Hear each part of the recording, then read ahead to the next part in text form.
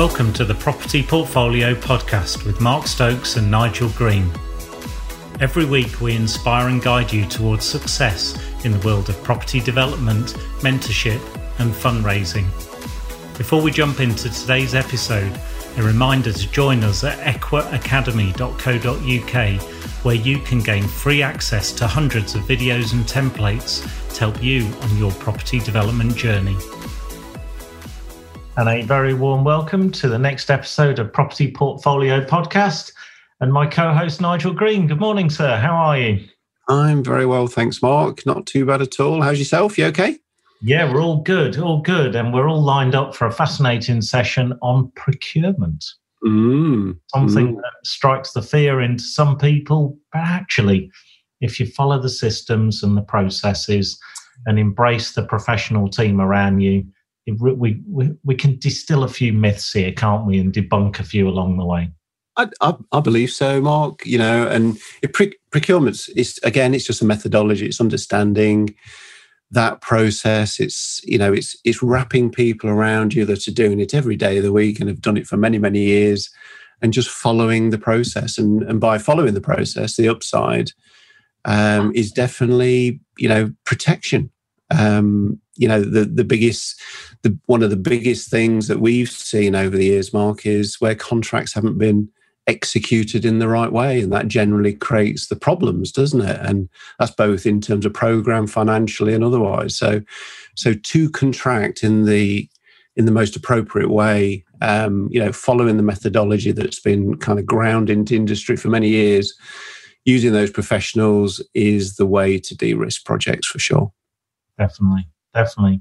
So let's maybe just start by just having a quick think amongst all of our listeners as to what are you trying to procure? So in a property development, what types of things are we looking to procure, and what are the real biggies? Yeah, absolutely. So, I think if you start right at the beginning, there's a number of procurements. We're going to be procuring services, aren't we? We're going to be procuring services of our professional team, and it's engaging them in the right way. Ultimately, we're looking for them to protect us in moving forward through the contract, for sure. But, let's get those guys, connected up in the right way. And, we know and use very, very frequently the professional services agreement, don't we? So, that kind of just sets out the services to be provided. It enables the recipient to fully understand what the obligations are that they've got to provide, and therefore enables them to accurately, price a fee proposal. So, that's probably right at the beginning, in terms of that procurement process. And then, of course, they're now the other side of the fence. They're in your camp now, and moving forward into what is the tendering and construction phase, Mark, isn't it? Yeah.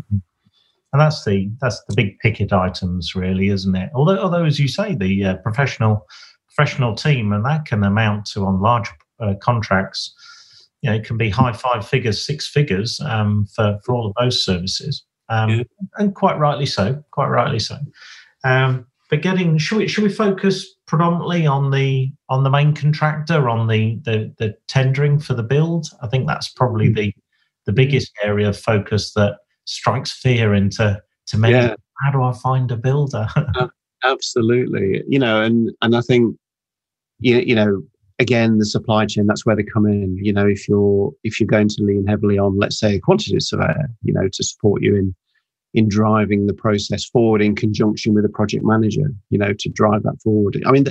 These individuals, these disciplines have had many years in industry. They've seen the good, the bad, and the ugly, I suppose, from a contracting point of view. And, I'm sure can bring suggestions in terms of, a potential tender list, to the parties that they've used previously that have performed well or outstandingly. They can bring those to the party. So straight away you get an advantage. If you don't have those experiences, you're kind of just, you're relying very heavily on, kind of the e version of Yellow Pages, which isn't really the way to go, is it, Mark? And So I think seek recommendations in terms of that tender list. From your professional team, from friends, acquaintances, whatever it may be. But I think also allow your professional team to write formally to them and just invite them, to the project and seek their interest, understand whether they are committed to the tender process, and so on and so forth. And I think also send them what we used to term a supply chain questionnaire. So this is just an information grab of those individuals, those companies. This questionnaire would definitely include things like company details, references maybe they could offer up, company accounts that they could offer. It's all public information, so just provide it. Maybe insurances, levels of cover, those sort of aspects. Renewal dates are important as well, because you want to be mindful of when insurances are expiring, and just to make sure that they have actually adequately renewed. I think previous and current projects is always good information to have on this questionnaire. Workload capacity, those sort of things, because we've seen too many times, Mark, haven't we, where great companies can become troublesome companies because of overwhelm and overwork. So it's just understanding that how they're growing year on year, if they're kind of over trading in terms of they've just leaped very aggressively from one year to the next in terms of turnover. And I think the company personnel structure as well. I think that's good to have. Yeah, I mean, that's a real critical one, isn't it? How once you've assessed how is the company structured? Is it robust? Is it solid? What is their modus operandi? How do they operate on a day-to-day basis? Do they have all their own in-house resources? Do they subcontract certain packages? Are they in effect a construction management company and they outsource every single package? All of them have their risks and their merits, but you just want to know, don't you? You do. And your professional team, again, once upon receipt of this information, have then got a further task to do. They need to do some due diligence on your behalf, or you need to do some due diligence on your own behalf. And you can things like credit checks, check out the website, Google, even Facebook. Just understand what maybe the principals are doing, out there, just to get a feeling and a profile of these individuals.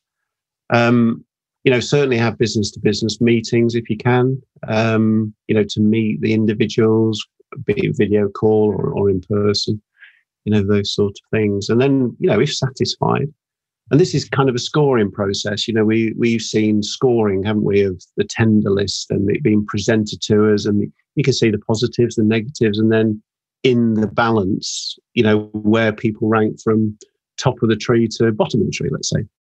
That entire pre-qualification process, no contractor wins the deal at that stage, but they can lose the deal at that stage. That's absolutely for sure. Health and safety and quality would be a couple of good examples of wanting to understand how the company structures it, how they manage it. Do they have in-house resource and personnel? Do they outsource it to professional practices?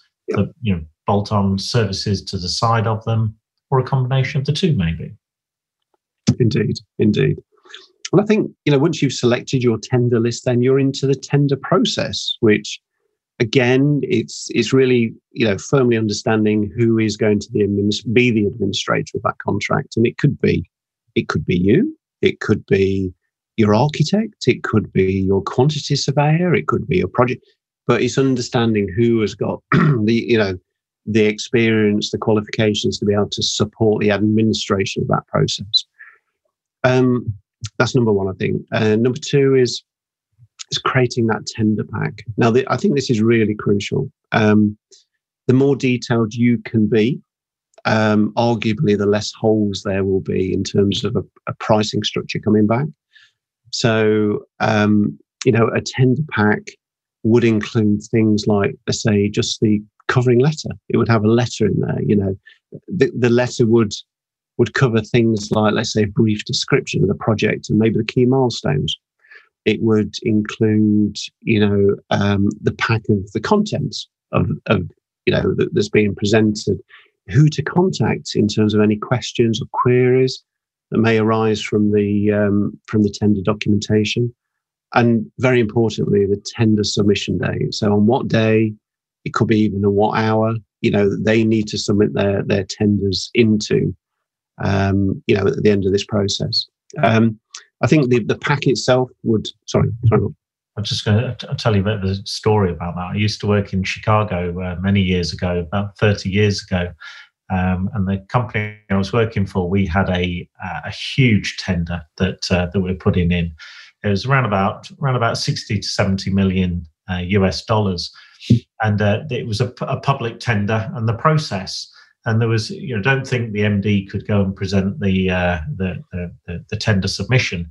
No, the process was there was a letterbox on a public building, side of a public building. You walked in the front door and put the submission through. So it could only be, 1.5 inches thick. You were confined there, and the shutter came down at midday, absolutely at midday.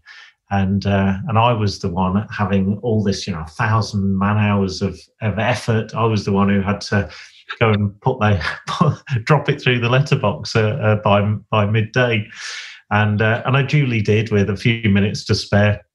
That was all fine. And 2 contractors turned up at 1 minute past, and they could not post their submission. Really, they closed the letterbox. They literally closed the letterbox and missed it by literally a minute. But they were not able to submit. So, that's public tenders, but it didn't give me any pleasure or satisfaction. I felt really sorry for the guys, to be honest. That would be a long trip back to the office, wouldn't it? Absolutely. But, if a date and a time is defined, people should, there's plenty of time to get to that point, isn't there? So they should respect it. So I think, again, we're going back to this pack. I think the detailed design drawings the drawings are important, and specification. Now, it depends which route you're going down, whether you're going down a detailed design route or a design and build route. So if it's a detailed design route, then clearly the drawings will be to a level of, you can start to construct on the basis of them. Whereas a design and build approach would more be associated with the employer's requirements, setting out what the employer wants, and then for the contractor to then interpret that and then do an element of design in-house, if you like, to produce that, that tender. I think the contract directory is important as well. So for that counterparty to understand who's going to be in the team, employer, project manager, quantity surveyor, architects, etc. Just a list of people that are going to be involved. A copy of the contract should be in the pack, because people, when they're pricing for, the projects, they need to understand what they're being contracted against. They need to understand the level of, let's say, the nasty stuff, which is the liquidated and ascertained damages there, the LADs, all these sort of aspects, the contract terms in which they're, their payment terms, all those sort of things. They need to consider it as part of the pricing exercise. It's no good them pricing and then all of a sudden you say, oh, and by the way, you're being contracted on this, because the price may probably go up. So it's, we need to put all this information in there. And, depending what contract it is, JCT, I think we use quite a lot, Mark, at the moment, don't we? Certainly in our, the development world, the banks tend to like the JCT form, which is a joint contracts tribunal contract. There are other contracts, the NEC. NEC is a new engineering contract, which is more associated with infrastructure. But again, that's one that we've used historically. And there's a number of others, the PCSA, which is a pre-construction services agreement, and the PSA, which is the professional services agreement. So that might be the contract that you're contracting your professional team on. So that would set out loads of things. As I say, you'll set out probably the insurance requirements for the contractor, set out any special conditions that they need to consider, LADs I've spoken about, etc., etc. So quite a few, points there that they need to just be thinking about, really. One of the areas that we would also include at an early stage as a developer, we'd be identifying who we wanted to engage for structural warranties. Exactly. And building in what level of cooperation or what level of responsibility we want the builder to take. Because ultimately it's an insurance-backed product, isn't it, at the end of the development? It is. And, just as you say, it's very, very important, that, and a very well made, that point, because, there's certain things that the employer will procure, but we may want to just procure it and hand it over to the main contractor or the principal contractor. And he may have an obligation to coordinate and get it all sorted out. And if you don't spell that out, guess what? That could be a variation. So it's really important you kind of think through this, what you want this principal contractor to take on board, so he can consider it as part of his tendering process.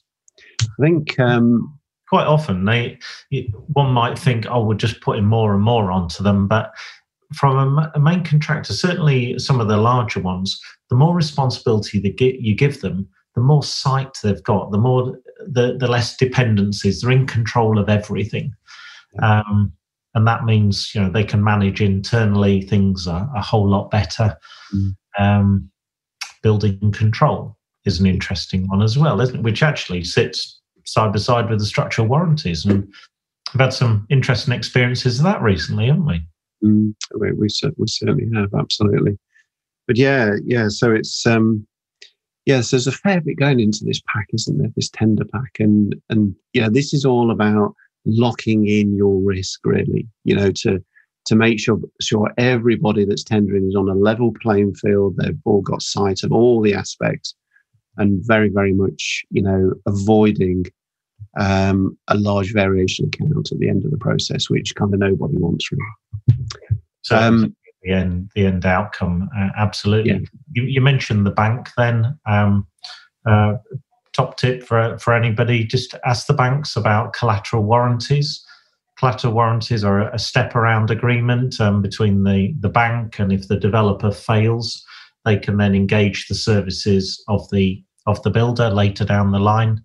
Can be quite contentious. So the way to overcome that contentiousness is get a copy of the collateral warranty agreement from the bank and stick it in the tender pack. That's the kind of document that if you put that in as a could you just after the contract signed, well, you'll get resistance from the main contractor, their insurance company. Life becomes very difficult and costs go up and time increases. Usually. They do, absolutely. And, some will refuse to sign it because they will say, guess what? They will say, well, you never told me I needed to sign it when I priced, So it then becomes a bit of a, would you mind and can you just, opposed to you must, because that's what the tender pack said and that's what you priced against kind of approach. So collateral warranties, I think that's a great point, Mark. Needs to go in. I think when multiple parties are tendering as well, I think to including the pack a tender pricing summary, so that everybody is pricing in the same way, in the same structure, so that when all these returns come back, 4, 5, 6 returns come back, everybody's priced in the same way. So you could almost take out the pricing summary of each return, lay it on the desk, and you can see on a horizontal axes where people are up, down, and so on and so forth, which enables us to ask a few questions certainly around that analysis. Yeah, you only make that mistake once, not putting in a tender summary submission, don't you? It's when you get 5 different returns in 5 different formats. Some are done on Word, some are done on Excel.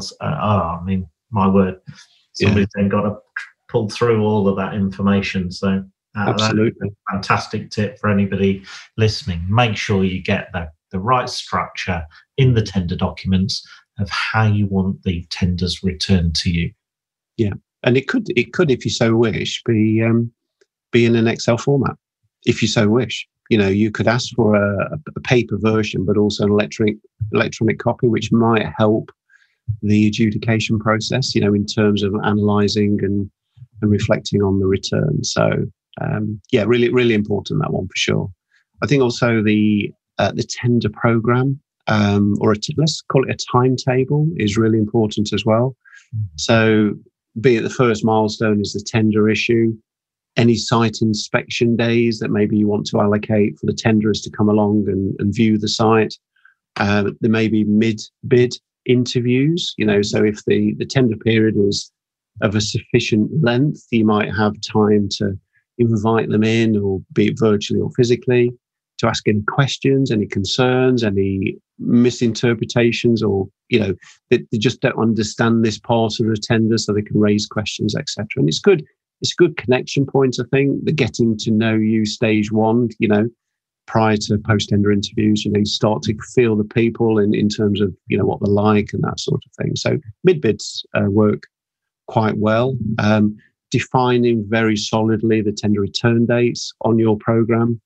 Any post-tender interviews that you intend to do, plug those in as well. And indeed the contract appointment. And that becomes then the tender program. So again, everybody's aligned. Everybody understands the timescale. All the tendering parties need to make sure very clearly that they keep certain days free if they're successful to get through to the next stage, of course. So I think that's really a good thing to put in. It's interesting to see the responses that come back from all the contracting parties, isn't it, during the tendering process? Mm-hmm. You get to find out who's really looking in detail at the spec, at the drawings, because nothing can ever be perfect, can it? And everything is open to interpretation if you're not careful. So yes. You actually want people to come back, parties to come back with requests for clarification or requests for information. Mm-hmm. And it gives you a warmer feeling. If you've got a party who you've heard nothing from since the day that you sent out the tender pack, all they've done is confirm that yes, they're going to tender. It's a way, as you say, of just keeping in contact. But we're in a people business, aren't we? So we need to see not just the brand, but who's actually going to deliver the project. Absolutely. And if let's say there's 5 people that you've gone out to tender to, and 4 of them, very consistently come back with a query around a certain point of how can I do this, and what provision on site is there to do that, very consistently. But as you say, one doesn't remain silent. Well, that's if that silent one were to get through to the next phase, that's clearly a line of questioning at the post-tender interview. You could say, well, how have you interpreted this, and how are you going to deal with it? It becomes, this process enables lots of lines of questioning, and it's all coming at you from multiple parties. So it's a very, very useful process to capture all of those questions that are being raised, for sure. I think kind of moving on to the health and safety bit, and we're still talking about the pack here. I think the Construction Design Management Regulations, the CDM 2015, the pre-construction health and safety file information should be part of that tender pack. Why? Well, for the obvious reasons, but you would include probably within that any asbestos surveys that you've done, an R&D survey. So again, the contractor is fully aware of, from a health and safety point of view, things that he needs to be conscious of, going into this potential site. If he needs to do asbestos removal, so therefore he needs to add cost into his tender process, and any other health and safety matters, that the contractor needs to be aware of. There could be all sorts of things. There could be contamination. There could be, a hole in the ground or something like this. This should go into that health and safety file to fully inform, that party that potentially is going to grab the keys to the site and get on with the project. And it's our obligation to do so anyway, so to advise them. So I guess we've got to the tender returns point, haven't we, Mark? I mean, hopefully you've had a good response. I would always urge people to, spread it fairly wide in terms of quantum of tendering parties. Don't go too wide because the market, when you're spreading too wide, the market is very small, and that all parties will find out one way or the other through supply chain, through whatever mechanism. They'll find out how many people, roughly speaking, on the tender list. And if you've gone out to 20 people, they'll think, well, I haven't got a chance to get this, so I'm not going to expend all this effort, this time. And tendering is very expensive to a contractor in terms of time, isn't it? And you could find that parties start to drop off the tender list. They'll make all sorts of excuses and be very apologetic and sympathetic, but they'll kind of just pull out. So you don't really want that. So, we tend to go to, depending on the size, but 5 or 6 parties, let's say, we'll go out to that sort of quantum, expecting that there will be a bit of attrition. So maybe, the tenders will go out, maybe one will have a look at the detail and pull out, so you're down to kind of 5. You'll probably get halfway through the process and another one will drop out, so you're down to 4, and then you've got a little bit of contingency, because what you need is a minimum of 3. You need a minimum of 3, because if you're down to 2 prices, what's right and what's wrong? It's very difficult to gauge where you're actually sitting. If you've got 3 prices, you tend to get grouping. So you'll have, one at $1 million, one at 1.2, one at 1.25. So that the kind of the grouping is at that upper level. If you've only got 2 prices, it's very difficult to know which is right and which is wrong, kind of thing. So it becomes very difficult. But nonetheless, you do that. And then, thinking about the tender pack, we've defined very clearly what the the return date is. So through that letterbox at 12 o'clock on the Friday. And then you have to define amongst your professional team a tender opening process, be that formal or be that informal. You've got to define the process. And we tend to sit around the table, the architect, the QS, the PM, sit around the table and we just open them up. They'll have a quick look through, kind of give us the headlines, that sort of thing. And then we allow the professional team to then get into the detail of the returns. They will, as I say, they'll give us some initial feedback on the numbers, so we can get a view of where we're sitting, within our budgets. But as I say, the QSs and the professional teams will be going through line by line, and they'll do a leveling process.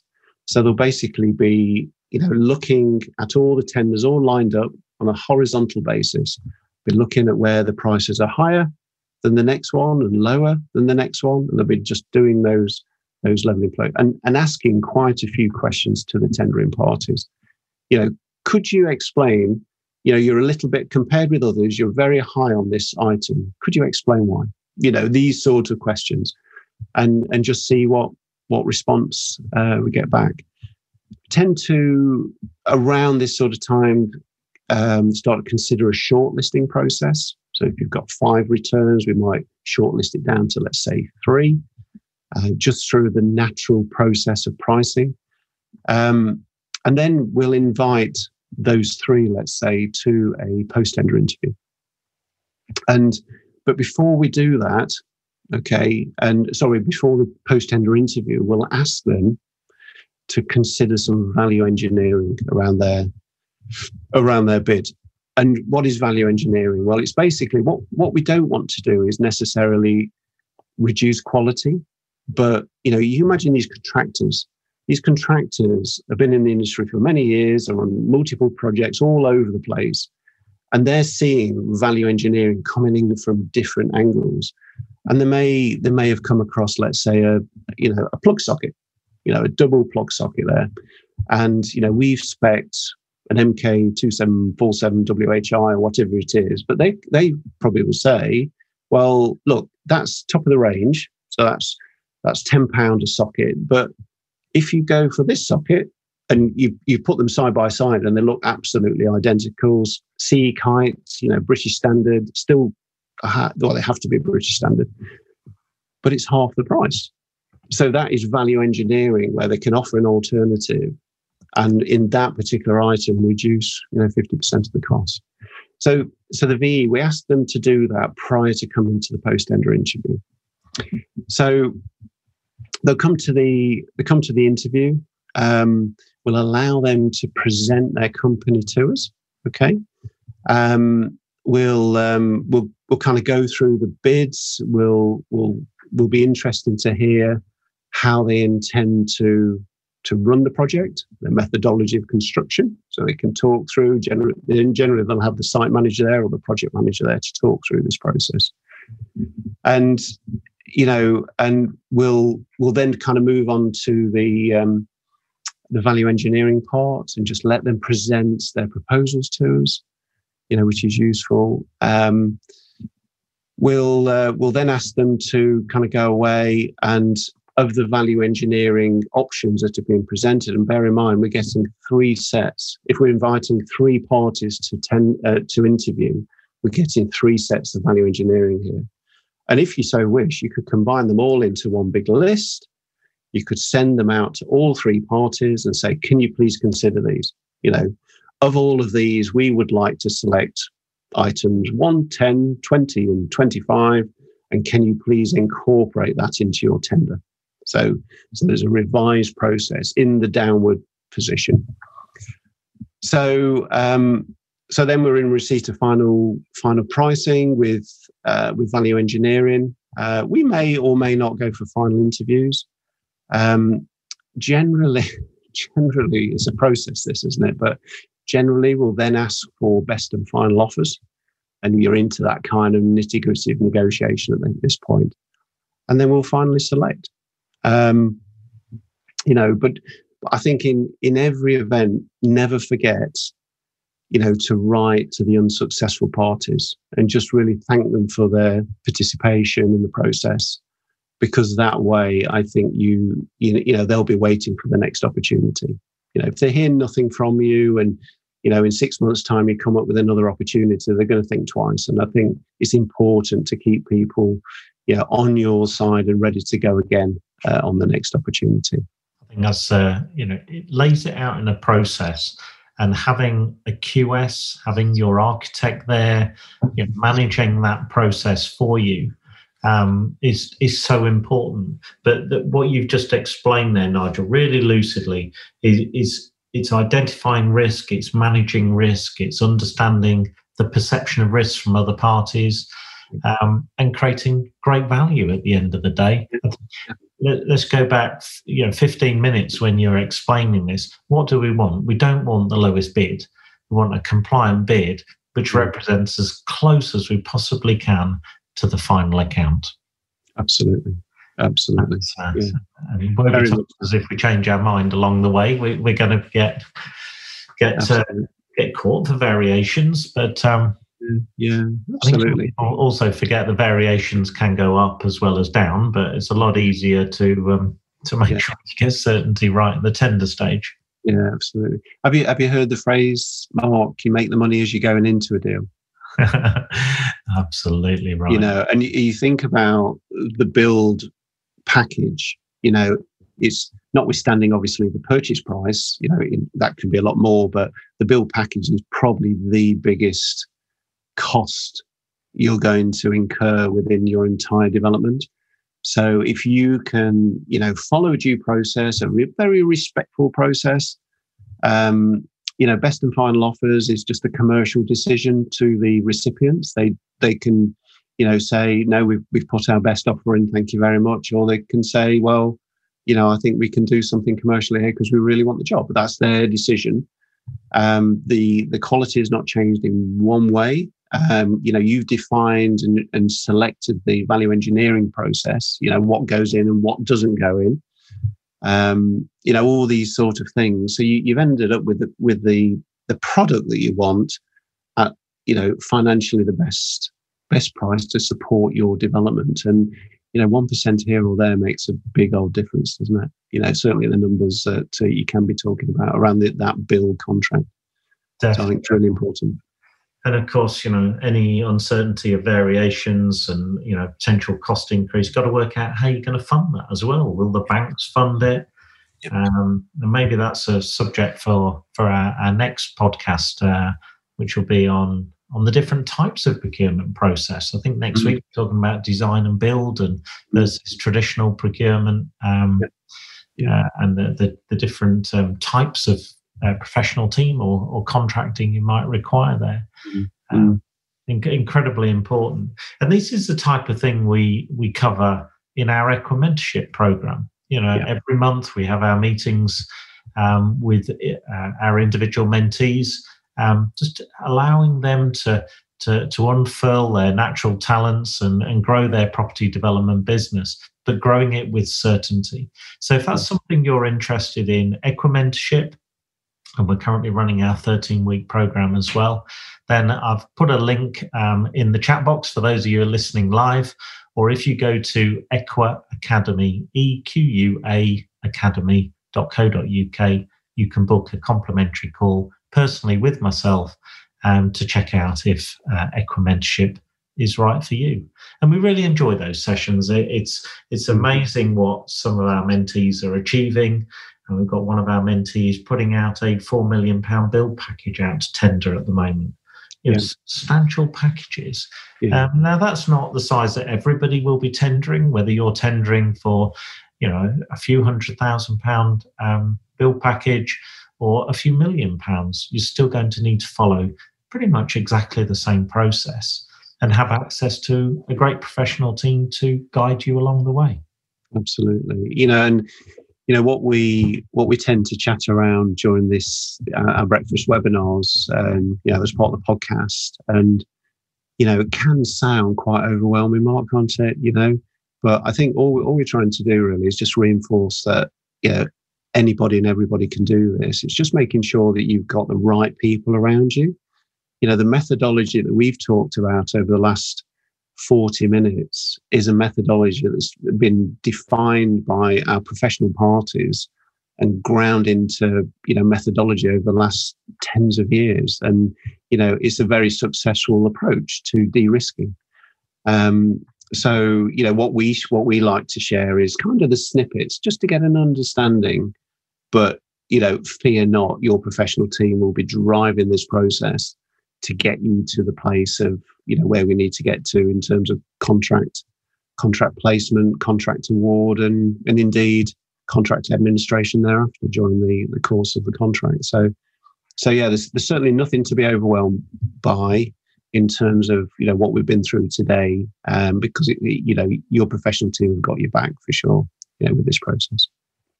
Over the last 30 years, Nigel, we've been involved client side, we've been developer, we've been the main contractor, we've been subcontractors, we've been all elements of the supply chain to one extent or another. Yeah. So we've had quite a privileged insight at all the tips and tricks and savoury, and in some cases we've seen unsavoury practices there. And as you said earlier on, we've seen very successful outcomes at the end, and we've also seen unsuccessful outcomes where things have got litigious, where contracts have had to be pulled out of the desk, and that's gone to arbitration or another form of alternative dispute resolution. And none of us want that. That puts a tremendous drain on any business, and personally it's quite overwhelming. So what we've talked about today is the devil of the detail, and you're absolutely right. Sometimes it can be overwhelming. Sometimes it's a lot easier to listen to a podcast that's got the 3 or the 5 very simple steps you need to follow. But look, we're not necessarily about just entertainment. This is about actually real life information that is going to keep you safe. There is no 3-step simple system in anything in life. It might be a 3-step summary, but the devil's in the detail, and that's what we help our mentees through.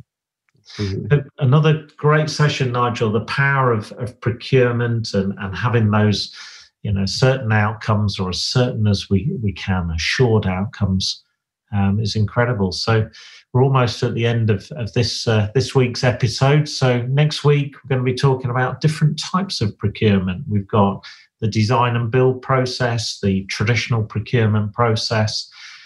So it's a natural follow-on from this session on procurement. So another great session. If you are interested in having a chat with us, find out what we do, go to equaacademy.co.uk, click on the links there, book a call with us, and hopefully we'll see you as one of our mentees very soon.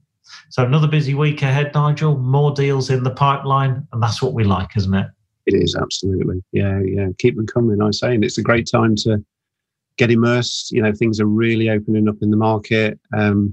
We obviously know what happened, last year, and we're still in it to a degree, but that's making stock readily available, which is great. So I over the last 6 years that we've been in it, I think this is the best time to actually immerse yourself and find something that can change your and your family's lives, really. So it's looking forward to this year. Brilliant. Well, thanks again, Nigel. It's been another fantastic podcast episode.